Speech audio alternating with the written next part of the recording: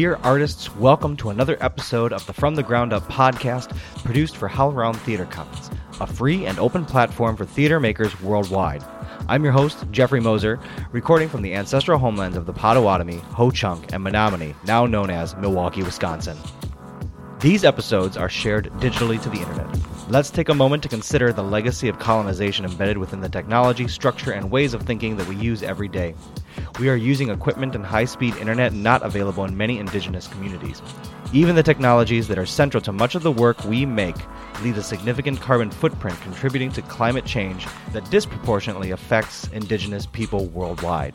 I invite you to join me in acknowledging the truth and violence perpetrated in the name of this country, as well as our shared responsibility to make good of this time, and for each of us to consider our roles in reconciliation, decolonization, and allyship. Dear artists, so glad you could join me once again. Welcome to From the Ground Up, and thank you so much for joining me for this episode. I have to tell you that today's episode with folks from Double Edge is really important to me.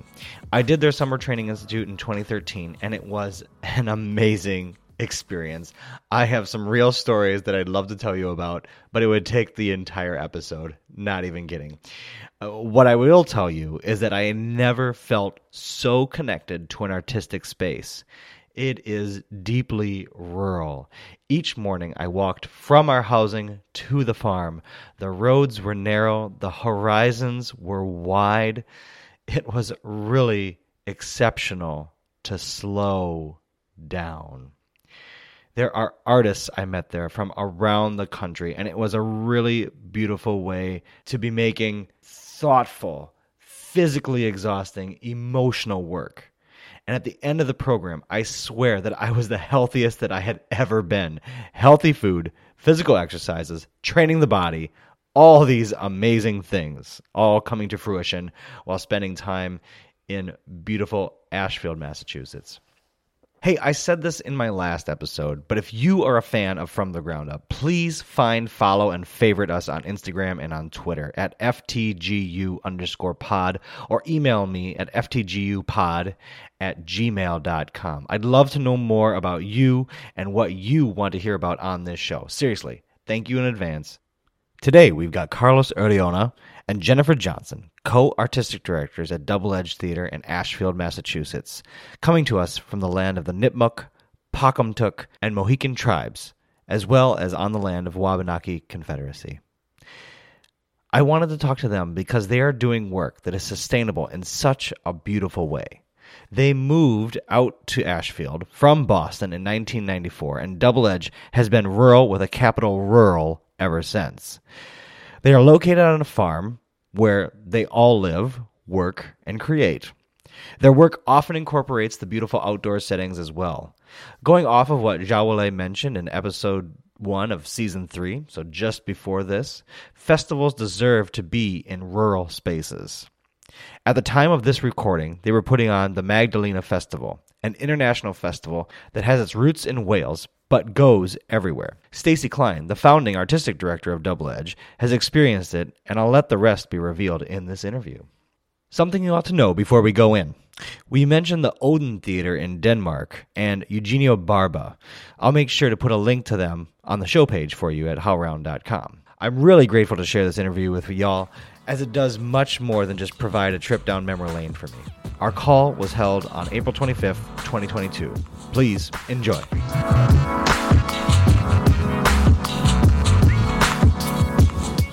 Well, folks, really quickly, thank you so much for taking time to do this. I know you're coming off of a really big celebration and a lot of work that's been done and a lot of energy that's gone into this. So I have to say that I appreciate your time and the energy, the time we spent together and the time we're spending together. Like, it's all very real for me. And I thank you so much for taking time to do this. I don't know why it's taken me so long to get back to you all, but I'm so glad to be having this conversation now, because you know what you are talking about just in your lightning round of like market economy and transactionalness, and like the idea of you all going out to the farm and establishing yourselves there and recreating what it means to make in a way that is sustainable to you, and in that in that process is so fascinating and so interesting to me. But ultimately, I want to know what has sustained you. And I remember being with you for the Art and Survival conference in 2014, 13, 14, 15, and having that very rich conversation. But before we get too far away from the moment that you just had, my first question to you all is just, can you tell me a little bit about your celebration that you just held for your 40th anniversary for Rights? And what is something that you learned from such a great celebration of yourselves and of the cultures that you've brought into town? Sure, absolutely. So it is really nice to connect with you, and it's a perfect opportunity because Double Edge is celebrating our 40th anniversary this year. So we have a lot to look back at and a lot to look forward to. So I think it's a perfect moment for us to connect. So we have a 5-month celebration of our 40th anniversary. And this was the first event. So we have 3 sort of big highlights of this 5-month period. The first is a Magdalena festival here at Double Edge. I can talk about that. The next is the Constellations Outdoor Performance Festival featuring some of our partners. We can talk about that. And then this summer, we will be performing and premiering our new performance for outdoors, The Hidden Territories of the Bacchae. So it's these sort of 3 big events back to back. And they will buoy us through these busy moments because it's very exciting. Yes, today, as we're sitting here, international guests are being loaded into cars and taken to the airport, or walking around in the gardens, and we can see them from the window. They're roaming around the farm, absolutely, somehow reflecting on what just had happened. Right off the bat, I'm wondering why it's important to feature international artists at such a festival. Absolutely. Well, first, we are an international ensemble. We're a multinational group of people working together. Magdalena is an international festival and an international project. An organization. Yeah. It includes artists from all over the world.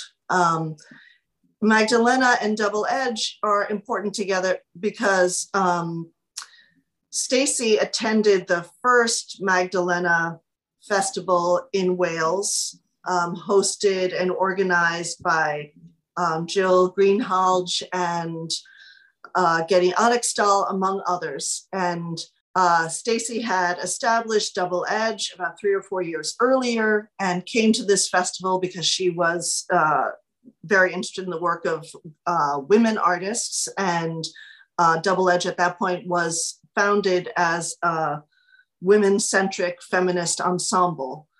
On the bus ride to Cardiff, she rode with Getty Onyxdal, who's one of the people who's leaving here today. And that began a long relationship, friendship, and artistic exchange relationship that's gone on until today, literally today.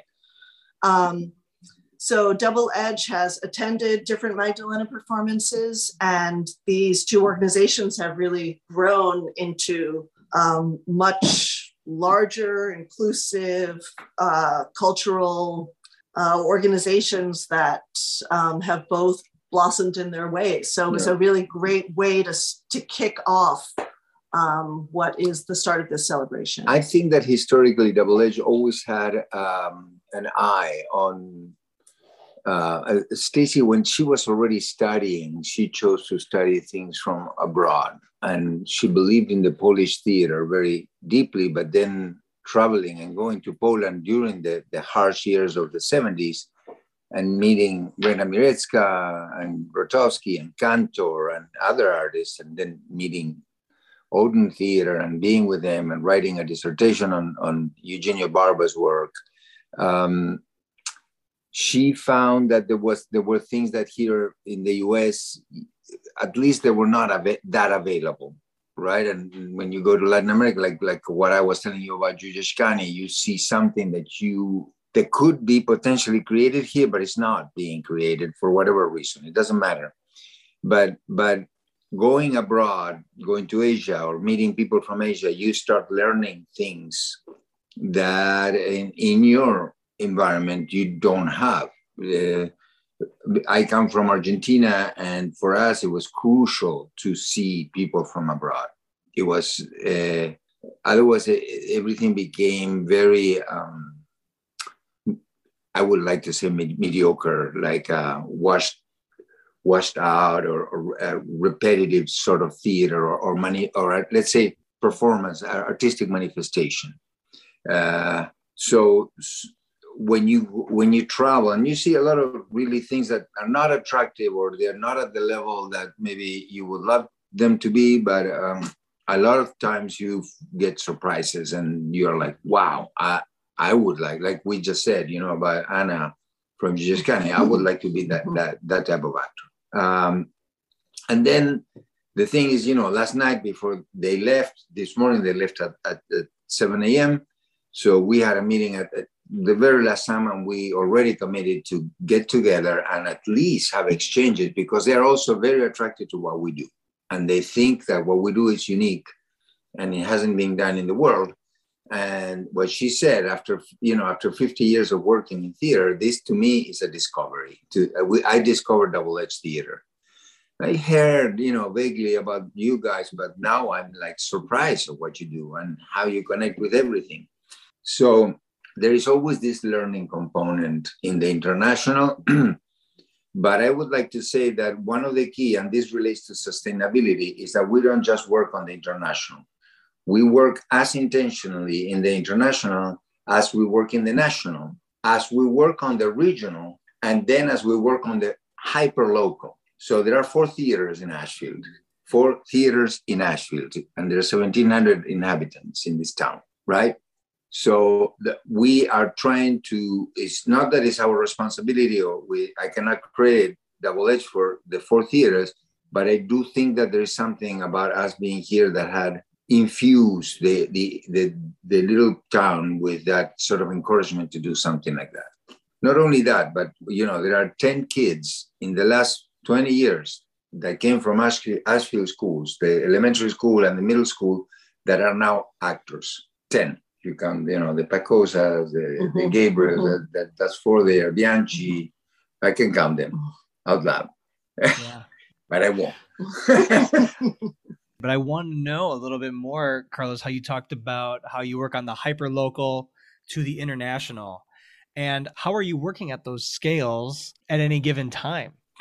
Let's say skill is patience, and also to focus on the process. So let me go back and let me merge some of these subjects. Otherwise, we go into too specific. But you talk about sustainability. Our training method and the fact that we focus the creation of the ensemble in the autonomy of the actor. So each one of us is creating something that then becomes part of a whole, gave us a blueprint of how to function as an organization that is not in the model of the corporations, or reproducing a corporate model of functioning, which the majority, unfortunately, of everything that we do reproduces that, because that's what we've been trained to do. Not because, we are just dumb, but if you're trained and overly trained, you end up repeating the model that you're given. I was 40 when I met this, and I didn't know how to get out of that. And then all of a sudden I started seeing this way that this is one of my teachers, Jennifer Johnson. Let me introduce her. And this is one of my teachers. Oh, thank you.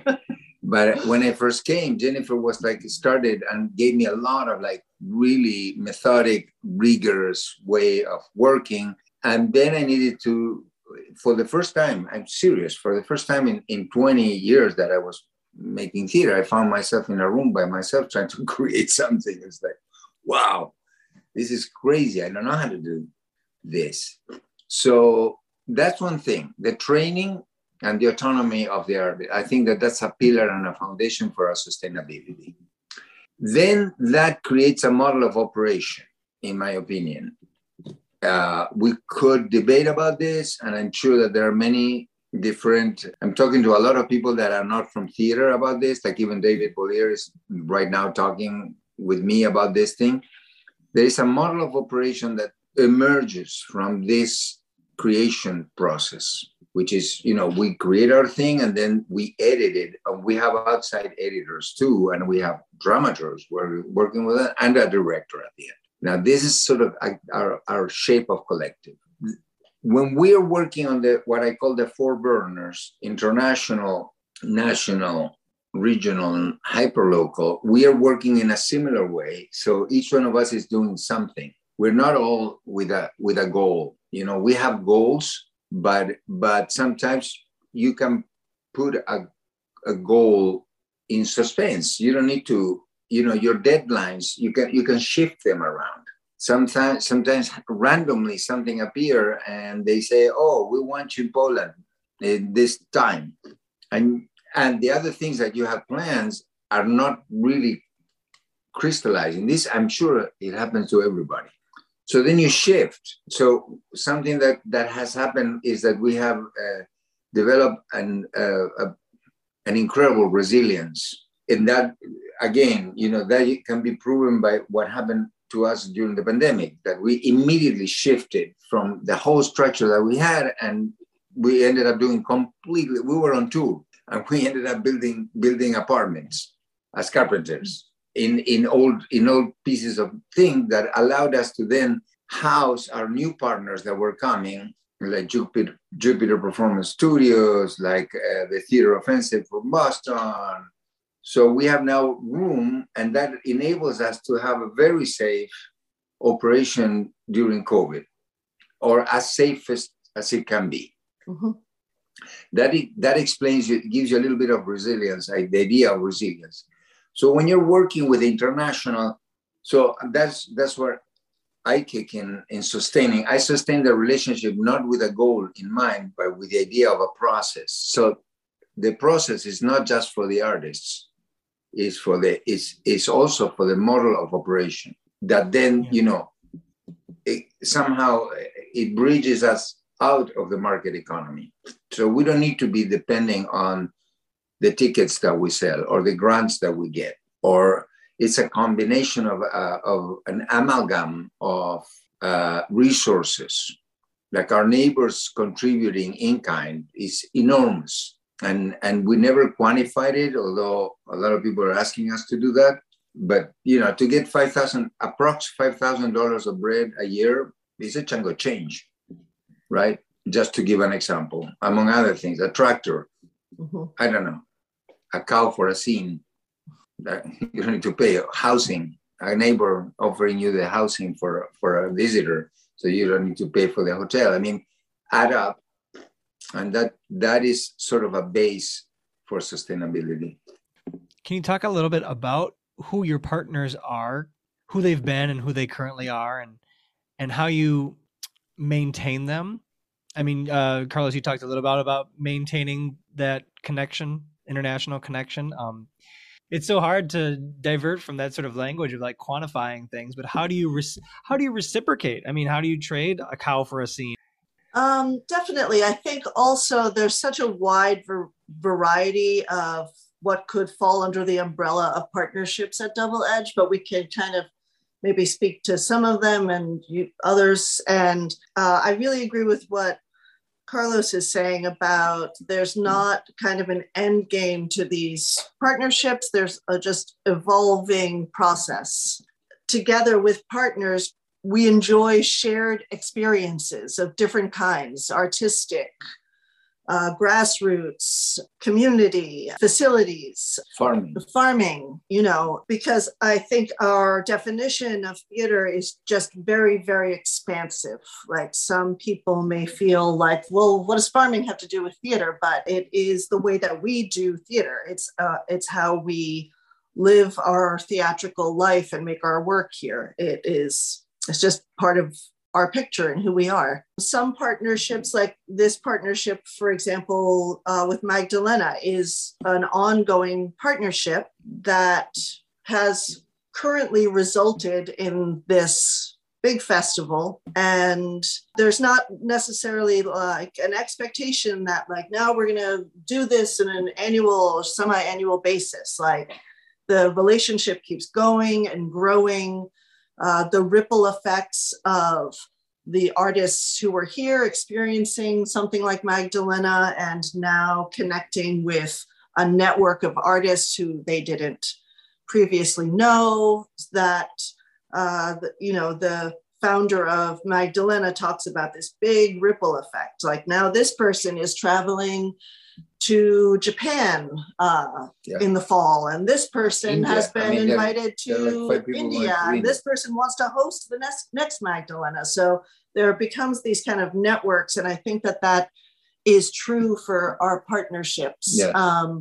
So we have partnerships, like a local partnership maybe with a construction company, right? Like local person's company that's helping us build everything, and is dedicated to the space because he has been contributing to it for 27 years. So it's more than just and probably has donated more than, has been required because of this trust that we just rely on to survive in ourselves and in others. So the partnerships take really different forms.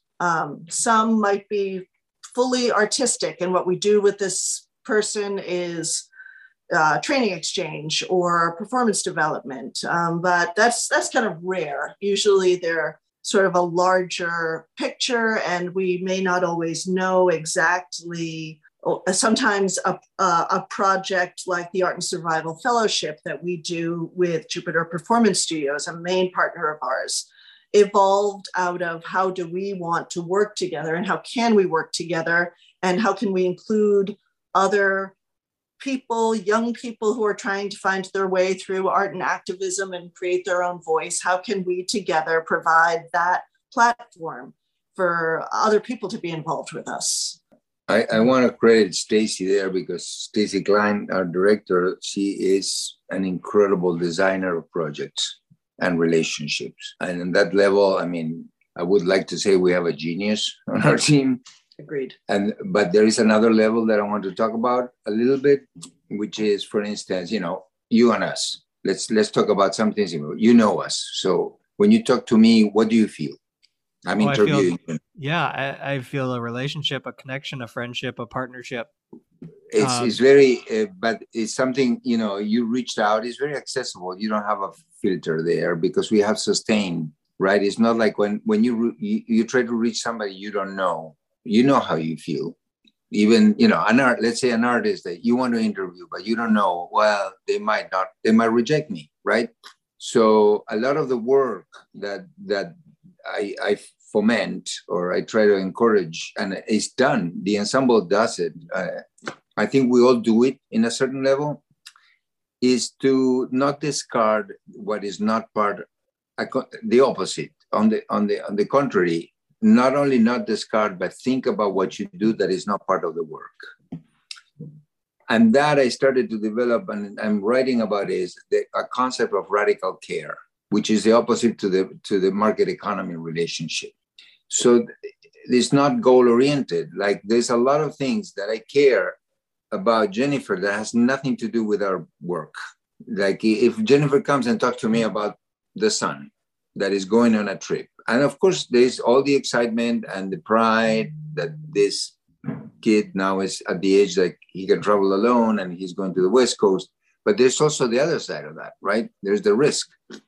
So I need to be somehow embracing that, gentle and with enough space to not be invasive, but to be attentive to that. Now, most of us have been trained to think that takes away from the work, or the work takes away from that, right?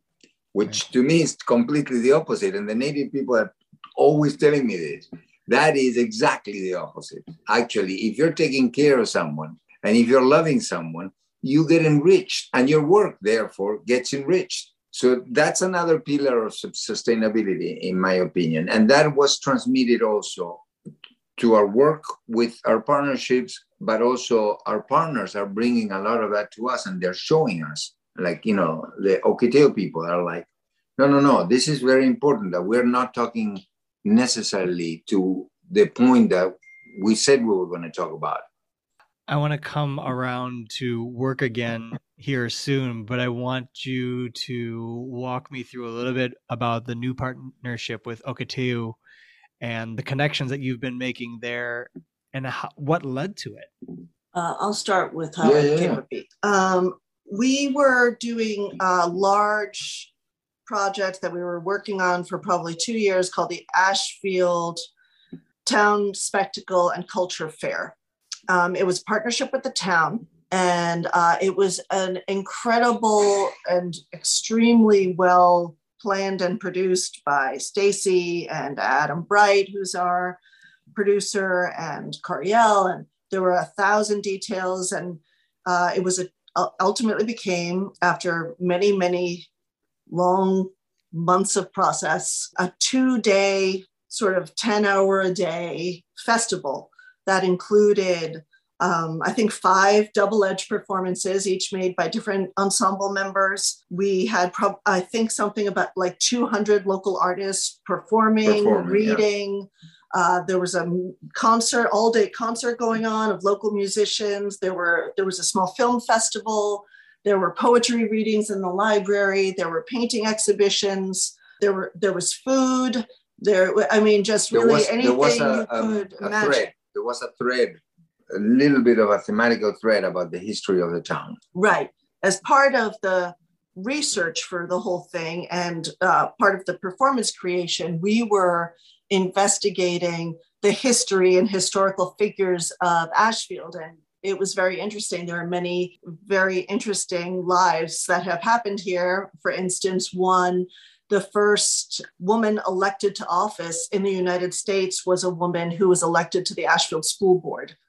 So it was like, really fascinating things. There was an oral history project, et cetera. And we were working with the local historical society, and they were generously sort of leading us through a lot of their research. And we were curious and wanted to include history of Indigenous people in this area. And we were sort of firmly and kindly told that there were no Native people in this area, that it was possibly kind of a walkthrough area for people, but there was not recorded Native presence. And we felt like that can't really be right?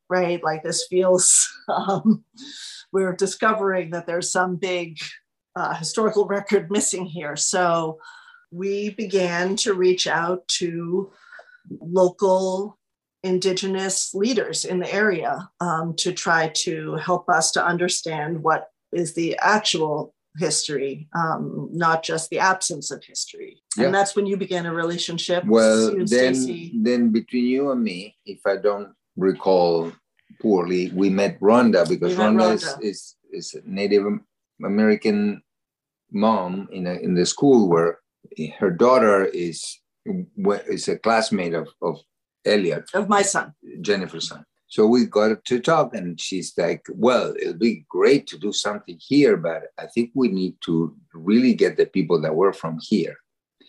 She's an Alaskan Native. Right. Originally, although she grew up in Plainfield, which is right next door. So she knew that there was this conference going to happen in UMass. Then I will tell you about that. I don't know if it's worthwhile telling, because it was embarrassing. And we went and we met this storyteller, writer, Nipmuc, who lives in Webster, Mass. Yeah. Later became the director of Okiteo. And we went, Jennifer and I went together, and we listened to his lecture, which was in a classroom that was despicable. Like I wouldn't do even a class for students there, but that was the Native Center. Painful. And when we finished, we stayed, and he very kindly allowed us, talk, and we were sort of shy and how do you talk? How do I talk to you after what I heard? Because every time you talk to them, there is this story of displacement, erasure, the boarding schools is always looming there. I mean, it wasn't that far ago. that it was happening. So we came up, it was very interesting because immediately we had the instinct to say, what do you need? Instead of saying, I'm going to do this with you. What do you want to do? What can I do with you that will help you? And he said, this is the first time that somebody says that.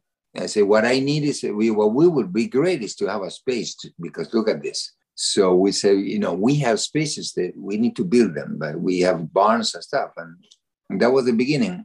And then so then we did a construction project, and instead of hiring our local carpenters, we started asking, do you know carpenters that are in Nipmuc? And he said, yeah, my cousins. So we started hiring cousins that were starting to come from the east, because a lot of them are displaced to the east. A lot of them are displaced to the central part of the US.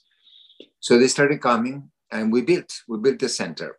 And what we did get grants, but we did have some floating money that we were getting from donations and stuff like that allowed us to pay salaries and to pay part-time salaries and to pay materials. We have a really great team here that supported them. And yes, Stacy and Adam,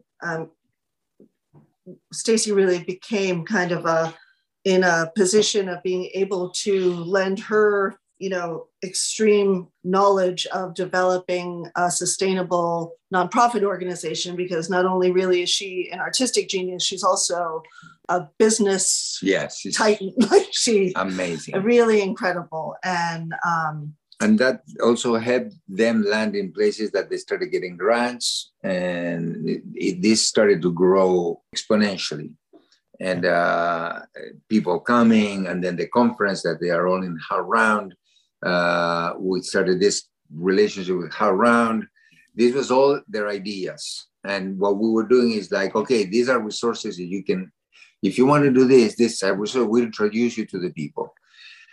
Needless to say that as soon as we open our mouth and, we talk to Vijay or to Jamie or to whoever we talk to, everybody's like, what? Yes, let's do that. Like, it's success even before you start. So it just keeps growing. Mm-hmm. Just a filmmaker from France just came to do a documentary. It's like crazy. Right. And we've performed with Larry, and right. We do with Larry and Rhonda with Okiteo, we do the Living Presence of Our History series, which they generously, sort of curate these incredible panels of artists, activists, native thinkers and writers to come into our community so that they actually educate our community where there was an abyss before of knowledge of the presence of Native people in this area specifically. And what happened? So one day we're sitting, and we have a lot of moments where we're sitting, just talking about whatever and not really focusing. And Larry Spotted Crowman is the director, one of the directors of Okiteo. He starts talking about his family and the boarding schools and what happened to his great-grandfather, who fought for the North in the Civil War. But when he came back, his kids were sent to boarding schools and his lands were taken away. So his wife was almost like landless all of a sudden. So Stacy was sitting with him and he said, wow, that is a story for a theater piece. And also the way you're telling it. And he said, are you serious? And she's like, yeah, totally. Would you help me with that? And Stacy said, yeah, we will. So that became this performance, Freedom in Season, that now he keeps working. It's going to become more and more of a play. And that's one of the performances in our upcoming outdoor Constellations Festival. So you all need to come. Everybody that's listening to this needs to come and see it. That was a long plug. See, a long pitch. A long pitch. That's my 5-minute, that's my elevator speech. Yeah, good. No. Wonderful. You talk. I can see how these relationships and these partnerships and this community all builds in this rural landscape. But I'm wondering, the rural setting for the farm and for the work that Double Edge does, how does the setting contribute to your artistic training that you might not get otherwise from being, back in Boston where the company started? An impetus for Double Edge to move from Boston in its beautiful Parish Hall space, which is where I first experienced Double Edged, to out here was to be able to bring, first of all, for members of the ensemble and company to be able to live affordably, because a theatrical life in an urban center in the US is nearly impossible. I think it's more and more impossible every day. We hear constantly our students, young artists, even people who've been at it for a long time. It's that life is extremely difficult and discouraging. Trying to produce theater in a market economy that's driven by real estate does not lend itself to radical behavior, radical art making. Stacy really wanted the company to be able to have a more sustainable base and to be able to invite people to train us and work with us and perform here. And so that became something that was possible with more space. Now, of course, that's not the end of it. Yes, that's continued. We just had a week of that. There's not one performance that I didn't learn something crucial in that whole festival. But we began to have a relationship with the natural world that really defines a lot of our work right now. We spend the summer months doing an outdoor piece that has indoor aspects of it, but we create a piece in collaboration with fields and streams and beavers. They're really good. The frogs in the pond. And this sounds romantic, and it is not. It is a challenge. I think the hardest way that now is a way that I love to work is outdoors. Yeah. And Carlos really taught me that. Carlos has a history of working outdoors. I do not. It is challenging. And it is also exhilarating. There's no pretense. You cannot pretend that you're not being rained upon.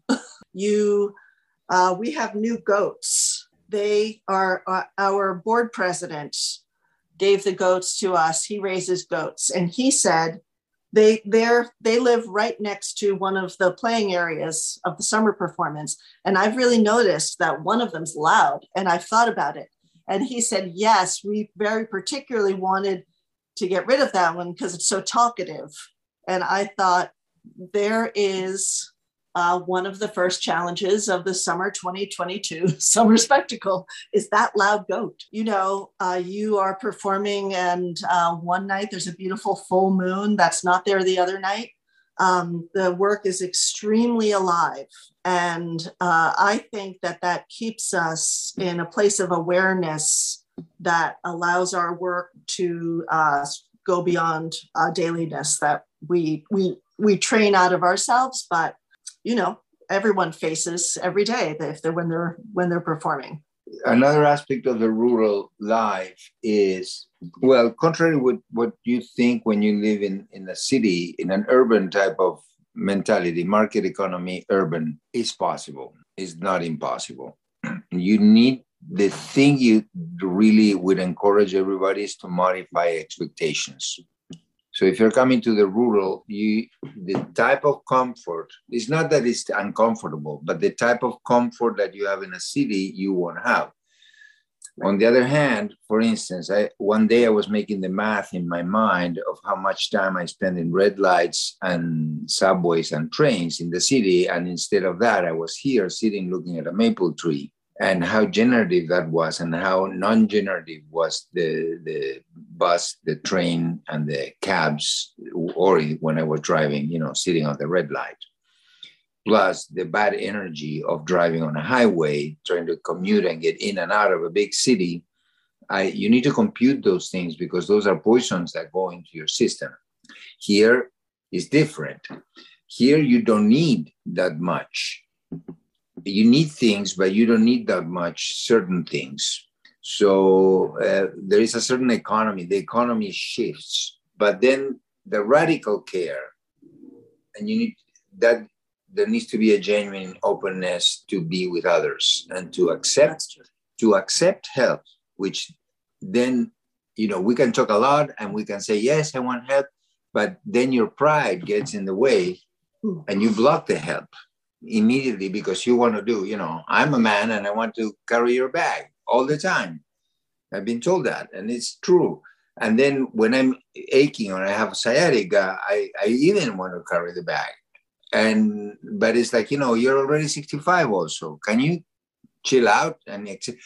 So when you go rural, you need somehow to modify your expectations and your pride and your ego and work differently with that. Not that you cannot cancel that, obviously, because it's part of who we are, it's our identity. But you need to modify it in a way that then you intertwine a support mechanism. So for us, and I think we have a pretty good budget and a pretty high budget for a group like ours. Our operating now is $1,300,000, so it's not a bad thing, even in a city. But still, I don't think we would be able to do as much as we do here because there's all this support mechanism. But in order for that to happen, there needs to be a behavioral change that, again, has to do with not if we're good or bad people, but we need to revisit, and try to transform the ways we were trained. Our idea of privacy, our idea of intimacy is different. Not that we shouldn't have it, but you have much more shared areas with others, or you need to share them because you depend on that support. So that shared space needs to be open. So that when you understand that, like for instance, we deal a lot with people that don't think politically like us, actually, that they're on the other sidewalk of life. And still we collaborate enormous. Like part of our partnerships are with plumbers and with constructors, with carpenters. And we have partnership with them because they know that we will provide for work. So there's a lot of like give and take, and there's a lot of donations or collaborations, or a plumber that would come at any time because they know we're performing, and if we have an issue, they're here. There's no doubt. It could be Sunday night and they come, and that is not because we force them to do. There's not a contract to do that. It's they want to do it and they want us to succeed. I mean, they're benefiting from that. We work with one farmer for a long time. He's done a lot here, and he comes whenever there's rain and we're performing outside. He's the one who decides if we perform or not. He has the last word because he's the one that really knows. And he knows the weather really well. He's not really forecasting the weather, but he tells you with an hour, with precision, because he's looking at 3 radars on different computers, and with precision will tell you it's gonna really, you have the chance that it's gonna be lightning and you don't want the audience in a lightning storm, so cancel. Or he says, kiddo, like, I'm in the middle of a scene and he said this, I didn't see this coming, but you have half an hour, tell your friends, right? And on the spot, we modify the performance and we change it, and either we ended up in the barn so people are protected, or we rush through the end, or towards the end, we cut a couple of scenes.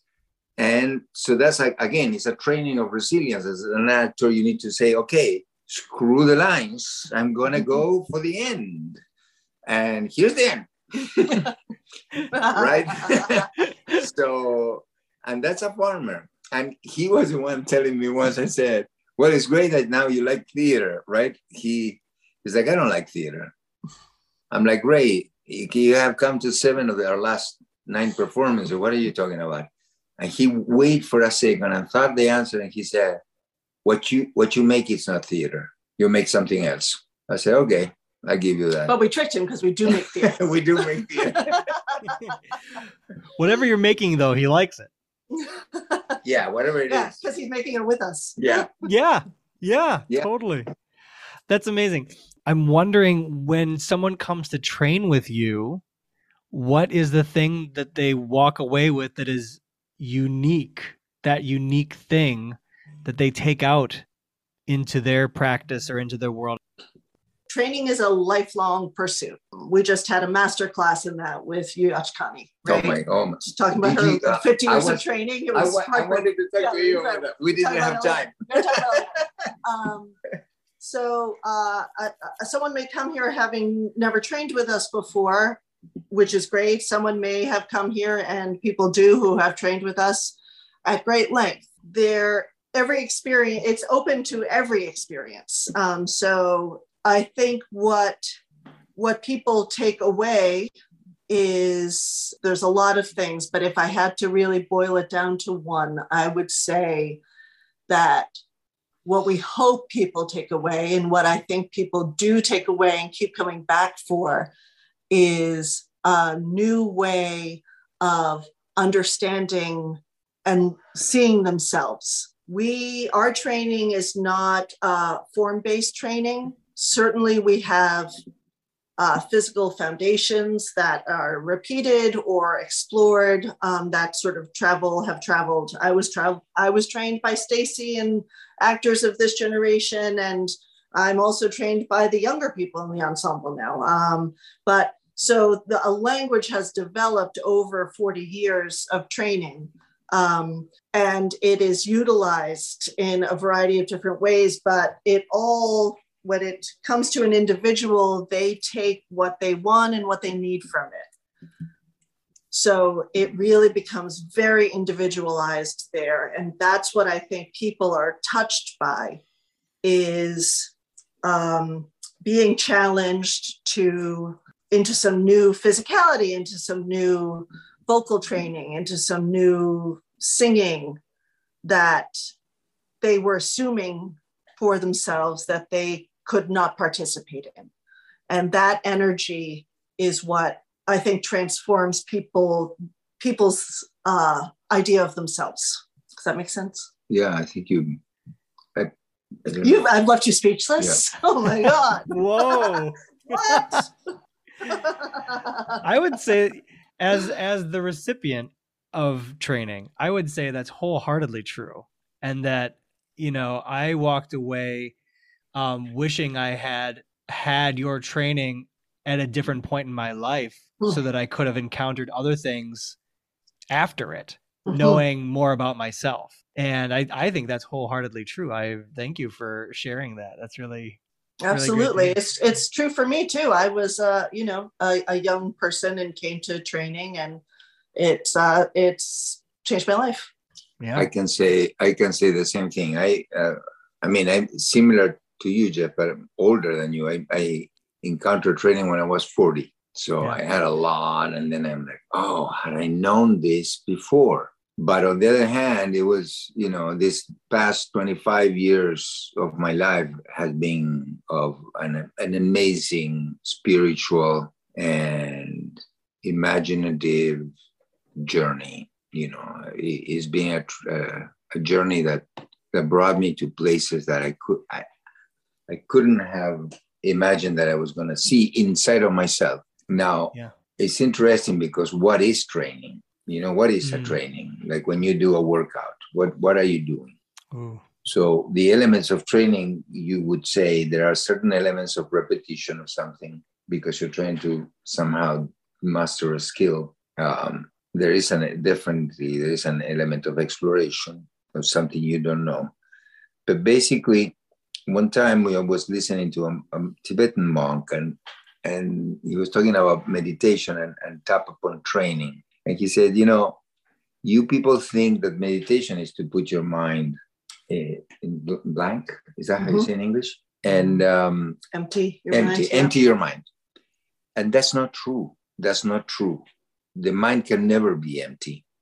And it's not true that you're going to get rid of your, you need to pay the bill. And you remember just now that, the electric bill is waiting for you, and a couple of days pass and you're sitting to do the training. That's going to be in your mind, no matter what. And then there's other thing. You had a really sour discussion with your partner, and that's not going to go away. Or you have had an amazing experience, an hour before you enter the room, and it's not going to go away. So what is that? So the monk says, we all have a monkey brain, and you cannot give it a banana and the monkey brain is going to be quiet. So you need to really entertain your brain. That's why when we do breathing, we ask people to count. That's a way to give the monkey brain a task, so it frees you, but then you include your body by breathing. You don't detach the body. So that brings another side of your brain to the forefront for the first time for you, not for others. Nobody can see that. Only you see that and experience that. So when I'm doing training, that is what ends up happening after, let's say, 20, 30 minutes of me exerting myself physically, is that the monkey brain is busy doing a repetitive thing. And the other areas of my thinking appear and discover a side of myself that was there in the back, but I was not really being able to focus on. Yeah. Yeah. That's really helpful to hear, because I remember there was never a moment that was, I mean, sometimes we would train and practice in silence, but I think ultimately there was always some audio or something that was connecting to that, right? There's always audio. There's always music or something that we were connecting to while our bodies were moving at the same time. Everything was so corporeal. We're just in our bodies, but the brain did have something to connect with. I remember the instruction, like, don't let the music necessarily guide the emotion, which was very hard to do because that monkey brain wants to follow the emotion, doesn't it? I'm just making that connection right now. It wants to follow the emotion that is already stereotyped by the music. The music, particularly the commercial music, the majority of the music has been stereotyped. Right. Typed. Yeah. And that's what we try to do. But it's funny, we even had that discussion recently in rehearsal. Yeah. Where, some of us prefer having music, some of us prefer not having music, some of us, so we hit upon a compromise of, music here, not music here, turn it on when you want, turn it off, because or start without music. Your practice evolves. Like, that's what this woman from Yachkoni was talking about. There's a point in your life where past exhaustion is the creative point. Then you get to a different phase. The phase that she describes herself in right now is sort of circuitous. It's about balance and unbalance. It's gentle. And, then it may return, but it's always usually when people first get here, there is this kind of introduction of this, rigorous physical training or rigorous singing. And that's really important. Going into the woods, that's all part of it. It's also not the end of it. And anything can be turned into training. Anything at all can be thought of as a training and reinterpreted as a pursuit in training. When you're developing a piece, then my question is I guess, because it is so rooted in impulse and in the body, how do you edit for the sake of the story, the piece? Editing might not even be the right word. I know Stacy, comes in with a particular idea or may see something new that day. How does she sort of set her vision alongside what has been created in that rehearsal? Mm-hmm.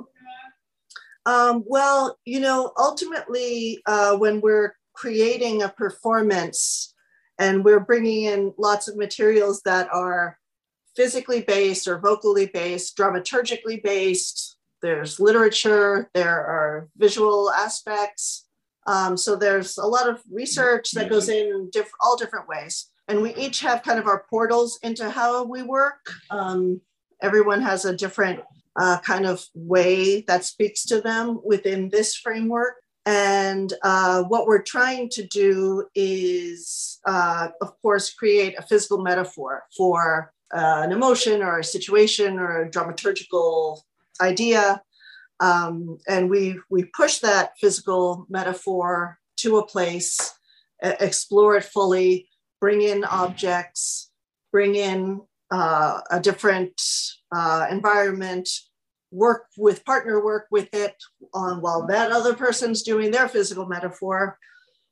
Bring in poetry, bring in our own writing, whatever. Stacy all the time is working on her work, which we will all know each other's resources. We will know the big picture, what Stacy's vision is. We work through our own kind of autonomous, each of us, way to interpret kind of that collaboration. And those two things often push up against each other. This is not a kind of a thing, it's not really interpretive. It's not like Stacy's giving us a script and saying like this, but we're bringing things and she's bringing things, and we often don't agree on what those things are.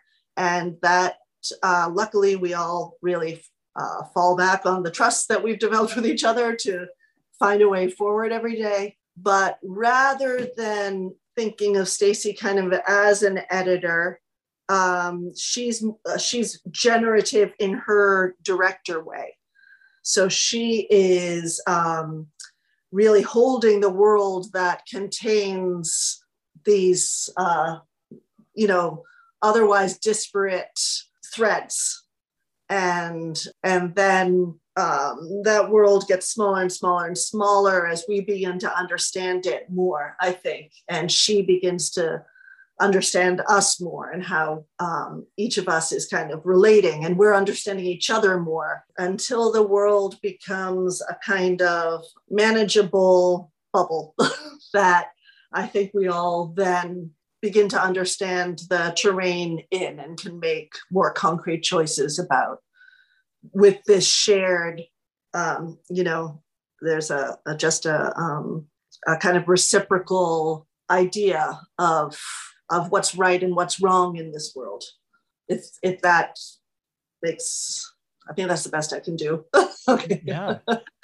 No, absolutely. That makes a lot of sense. And I appreciate the perspective on it from being on the inside and being able to, I know you're not Stacy, but I appreciate, the big idea from the outside too. Like knowing that it's rooted in the source material, in the dramaturgy and the content That's right. that you come up with. That's really great. That's right. The thing is, a lot of times it seems the pushback happens because it seems as an actor that you're doing something. If you're focusing on impulse, then a certain repetition, which I don't want to use that word because it's tricky, but how do you go back to the scene where you say to the other actor, blah, blah, blah, right? You say to the actor, do you want this cup of tea? So every night you're going to do that. It's part of a structure that translates. As an actor, what I've been finding over the course of the last 25 years is that what repeats is an outside. What repeats is like a veil that we put. But inside of me, that doesn't repeat. Inside of me, the emotion is each time different. So I'm seeing Leonora in the work that we do together. And one night I'm saying the text with a certain intention from within me, and it produces an emotion in me. The next day, I go with the same intention and the emotion is different. So instead of repressing and trying to repeat the emotion, because that would be crazy, it's impossible to repeat an emotion. It's like the weather. It comes or it doesn't. You might cry or you might not cry that day. I'm just open to what is coming to me that night emotionally. And instead of controlling that, I try to ride the wave of whatever is happening. You see what I mean? Mm-hmm. It might be nostalgic that night, or the following night will be euphoric for whatever, or giddy for whatever reason. And then I need to write it and make somehow, I cannot destroy the veil that we have created. Yeah. Because the veil, like in the light, the veil allows you to see the light, because otherwise you're not able to see the light. It blinds you.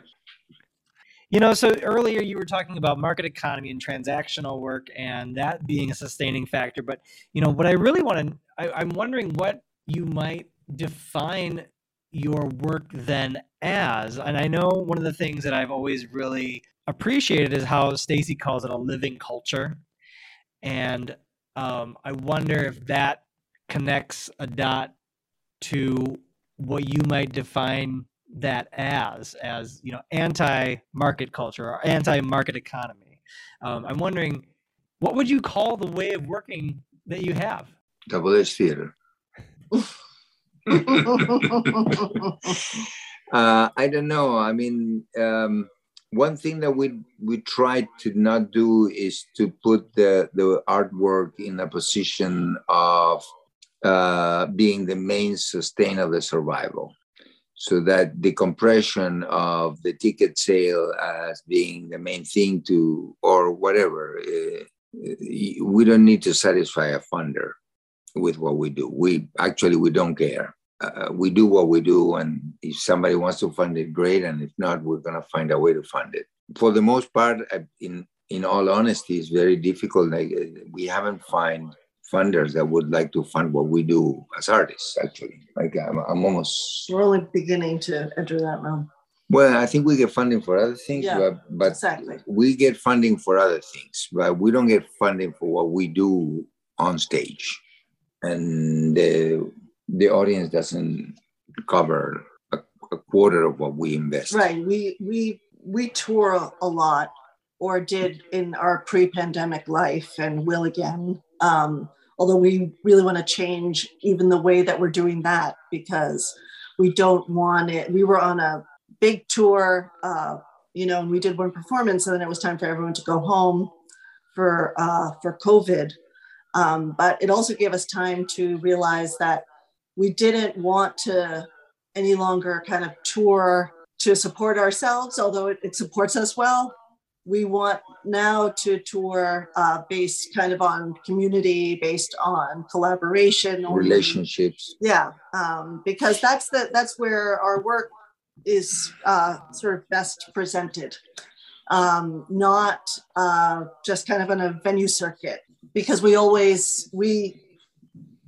have to be able to connect with a community and an audience before performing. The other thing I want to say, Jeff, is I would like to not use the word anti-market economy, because I don't want to waste my time being an anti. I'm trying to create something. Whatever it is, hopefully it's good.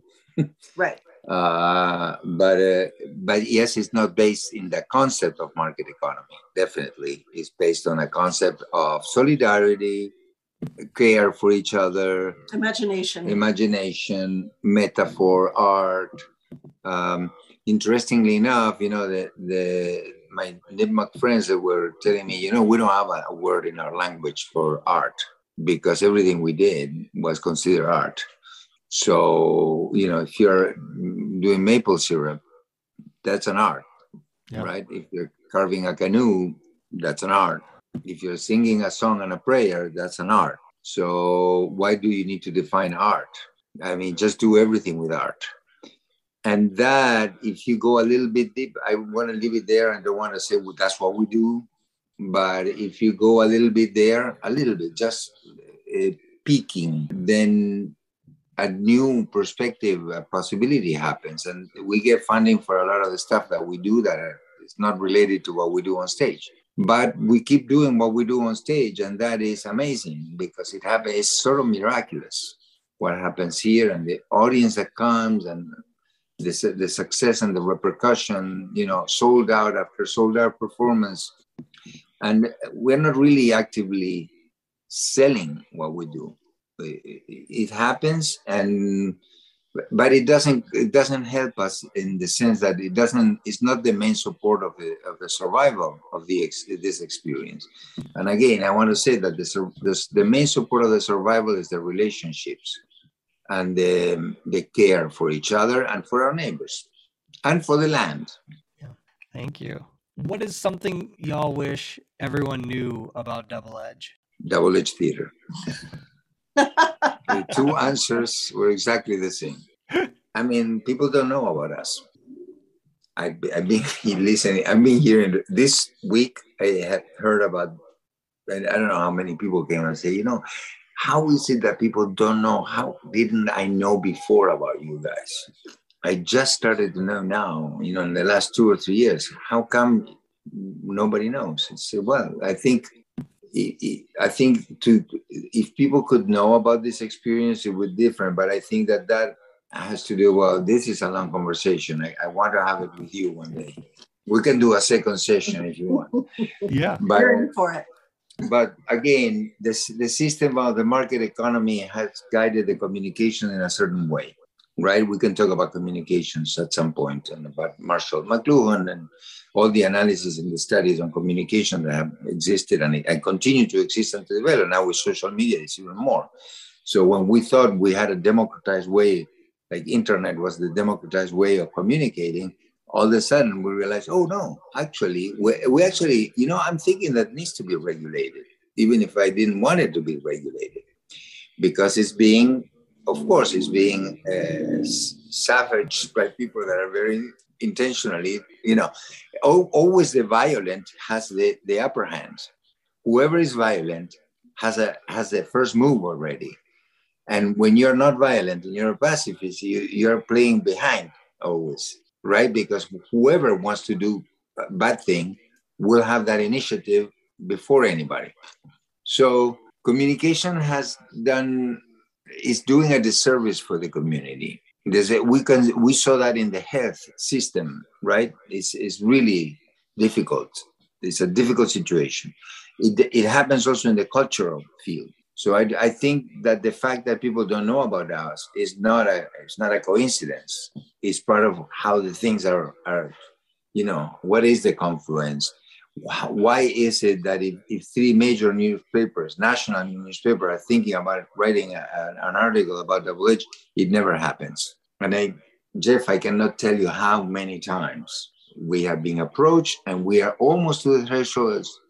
Any of the names that you can imagine is about to write an article, or even NPR, and it doesn't get there. But then you have platforms like HowlRound, thank God, and others, but that's not enough also. So we need to think about communications. And yes, what I would like for people to know is that this exists and that is possible. Yeah. What do you want people to know? Wow. I want people to know that in all of this varied work that we do and these relations that we have, as our facilities grow, we now have, sort of 3 separate areas in Ashfield. As we continue to grow, at the heart of that is our never-ending faith in art, and that everything springs from that.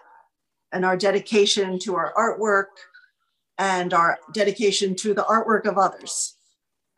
Everything that comes from that, the new kitchen, the goats, the partnerships, the tours, it all comes from that impulse to create. Yeah. Folks, I think that's a beautiful place for us to put a pin in it. Thank you so much again for your time. Jeff. And it just is. I came to you at a time where I was ready to expand my knowledge, and you have continued to do so even through to today. I think I need to let you both know that I'm getting a little emotional talking to you right now, because I had every juncture. I just am overflowing with gratitude, because at every juncture that I will sing the praises of the moment of the weeks that I spent with you. And I want to let you know that you made a very important impression upon me, and my knowledge of myself, as you mentioned, and my knowledge of art making, and my concept of metaphor and change and creation and the natural world. And so I just can't. I don't know if I can find this. It's to infinity. I could describe just so many things that were influenced by my training there, and I constantly refer back to and mention you at every opportunity that I can. And you should know that I am eternally grateful and speak your praises whenever I get the chance. So thank you, and I cannot wait to come back and visit. and I hope it is sooner than I expect. And I'm so grateful for this time that we've been able to spend together today. So thank you so much. Jeff, thank you. And thank you for sharing that. It's extremely meaningful. And it's very generous of you to share that with us. And I come back. It's time. I will start texting you. You'll never get rid of him now. You said it. You said this is recorded. It's going to be a daily check-in. It's going to be recorded. No, not daily, but weekly. Yeah, that's fine. Time. That's fine. Yeah. No, I would love to talk to you more often. Yeah. Absolutely.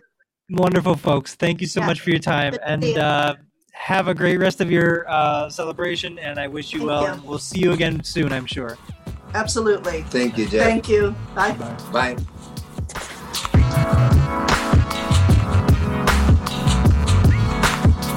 Something I think that is really amazing for Double Edge is that they make a sort of epic theater look effortless.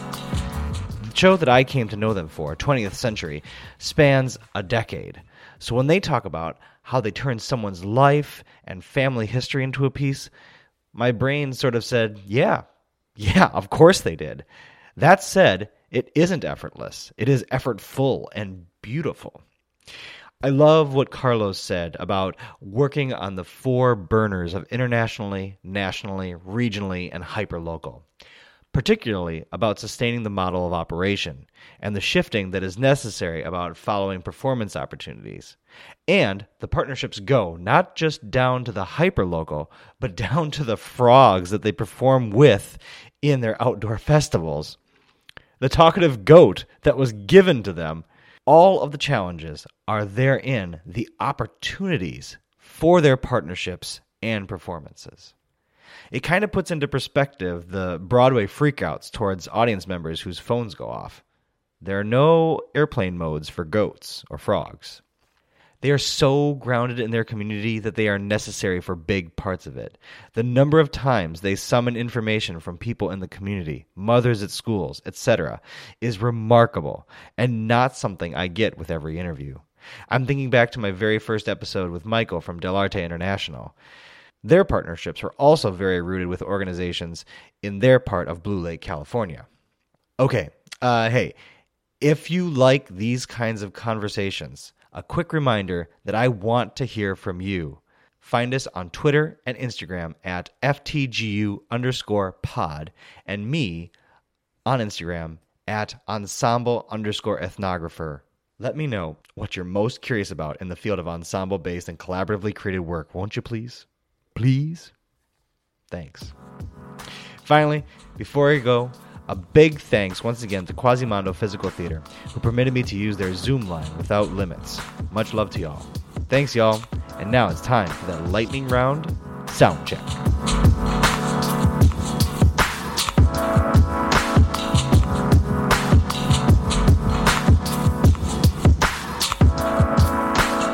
What is your favorite salutation? Hello, friends. Yeah, compañeros is, companions, but also compañeros has a connotation of somebody that, so the origin of the word is to break bread with someone, compan, right, with bread. So that's why I like compañeros, and it's mostly used by the majority of the Hispanic America, and also Brazil, actually. As a working class. What's your favorite form of transportation? I like walking. Mine is walking, and the second one, hands down, is train. But the third one is very close, is boats. And what's your favorite exclamation? Hola! What would you be doing if not Double Edge? I've always really romanticized being an art conservator, that like you just go in and you by yourself quietly restore, a precious artwork. What does ensemble mean to both of you? I think that for me, it's like my chosen family. So something I like is that the commitments are not set in stone and you need to refresh them periodically. I would say a group of people who are committed to making this one thing grow, but we each have a different way that we make that thing grow. What's the opposite of double edge? Market economy. Definitely. Yeah. Division, isolation, the self-made man, the idea that you cannot ask for help. Transactions. What's your favorite kind of ice cream? There's an ice cream around here that I love from the Hager's family farm stand. It's more of a store, but I still call it a farm stand. And they make a maple soft serve ice cream that is really delicious. I recommend it to anyone who is in the Greenfield area. I know that this is not being filmed, but for those that are listening, Jeff just now swayed in a way when maple, what's the name? Maple soft serve came out of Jennifer's mouth. In the description that I'm giving to you, Jeff was swaying like he was being transported to some kind of other reality.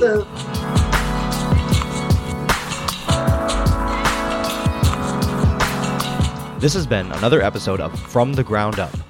You can find, like, and follow this podcast at FTGU_pod or me, Jeffrey Moser, at ensemble_ethnographer on Instagram and at Kinetic Memetic on Twitter. Think you or someone you know ought to be on the show?